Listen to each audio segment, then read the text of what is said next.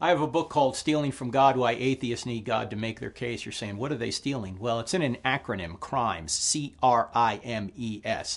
C stands for causality, R stands for reason, I stands for information and intentionality, M stands for morality, E stands for evil, and S stands for science. Now, we can't explain all these in a minute video. Let's just do one, evil. Atheists say there's too much evil in the world.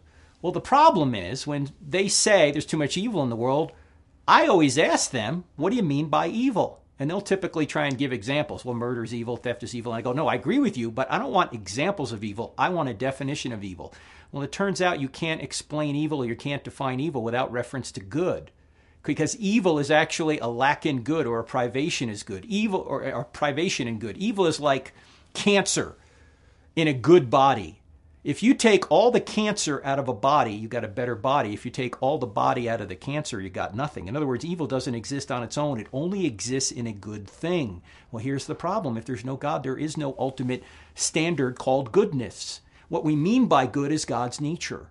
So if you're going to say there's evil in the world, you're implying there's good in the world. But when you're implying there's good in the world, you're also implying that God exists. Now, it doesn't necessarily prove the Christian God. I think if you do enough research, you realize the God we're talking about, the God who is the ground of good, is the Christian God.